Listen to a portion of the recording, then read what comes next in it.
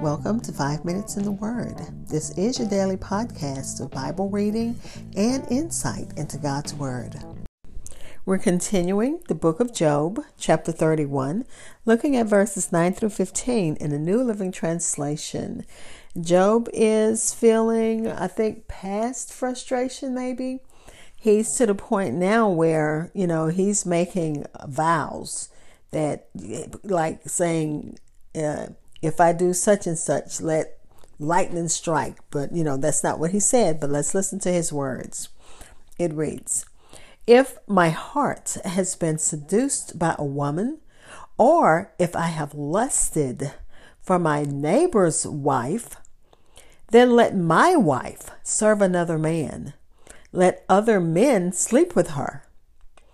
For lust is a shameful sin, a crime that should be punished. It is a fire that burns all the way to hell.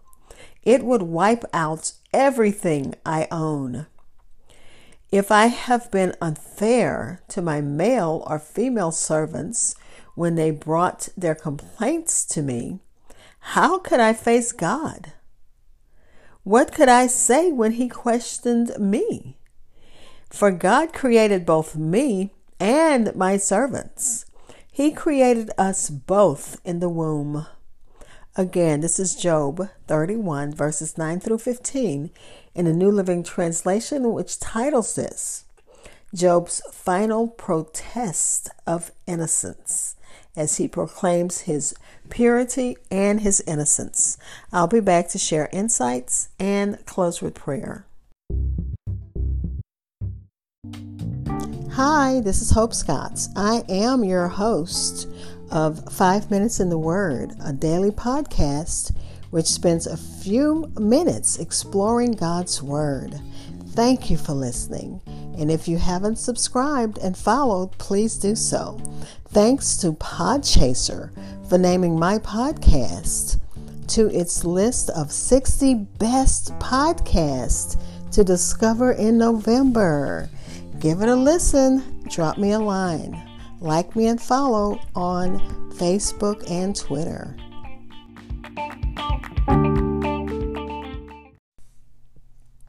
We're looking again at Job chapter 31, verses 9 through 15 in the New Living Translation. In this section, Job is letting his audience know, I am not an adulterer, nor have I been cruel to my servants.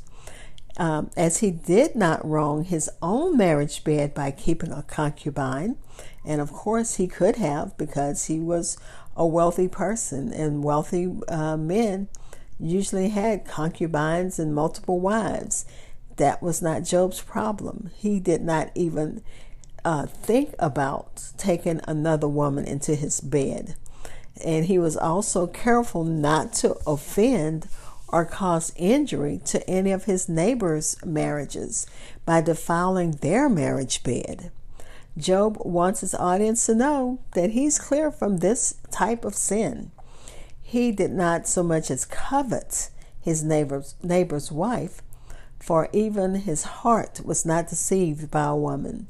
The beauty of another man's wife did not kindle in him any unchaste desires, nor was he ever moved by the allurements of an adulterous woman, as we read about in Proverbs chapter 7, and Job alluded to it in earlier chapters. Job's curse here is directly related to the sin it accompanies, which is adultery. So the curse is, then let my wife serve another man. Let other men sleep with her. And the commentaries use a different translation for this. It says that to serve was be like the word grind, which has a double meaning. It could be a euphemism for sexual relations, or it could refer to slavery. Female slaves in Egypt were forced to grind the mill. When imprisoned by the Philistines, Samson was forced to grind the mill. So, that's a grueling job. That's a hard job if it's hard for a man. Can you imagine female slaves having to grind meal? Because, I'm thinking of the movie set and how big that thing was. And, the fact that Samson in his strength could push it by himself. But can you imagine how many women would have to push that? But anyway, I'm getting off topic. Job likens adultery to a fire that consumes everything, all the way to the realm of the dead, which is a place that is dismal and is characterized by ruin, perishing, and destruction. So he's saying to the person that is an adulterer, which he's not, and that curse that comes with being an adulterer was one that for those who disobeyed the law, and that's found in Deuteronomy 28. But he's saying, I'm not an adulterer.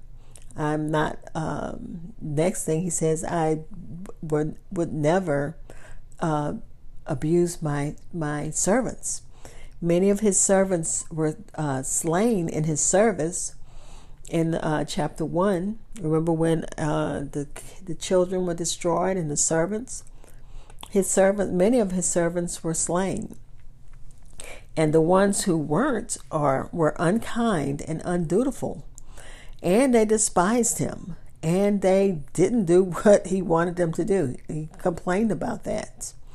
But he could take comfort in the fact that during his prosperity, he behaved well toward his employees, toward his servants. He never mistreated them. He respected them.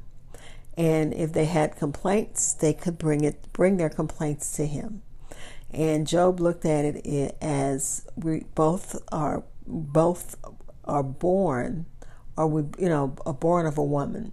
So because we are created the same way, kindness wasn't going to hurt. And where the law advocates kindness to servants, it also reminds the people of Israel that they had been slaves. Let's pray. Father, we thank you for your word. Job is a difficult, challenging book, and it gives us a lot to think about. God, as we think about and ponder your word, help us to clearly understand what it is that we need to learn from this book. God, we know that we can talk to you just as Job has. We know that you do hear and you do listen, and we thank you for that.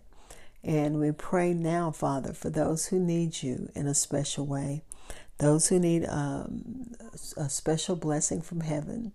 We're praying for them, praying for family members with their special and various needs. You know what they are.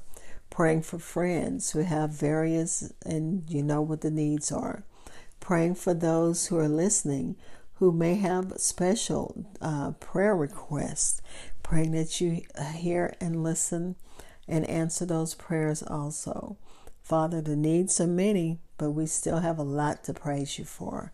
And we do praise you, and we do bless you, and we do thank you. Amen. Thank you for spending time in God's Word with me. Be blessed.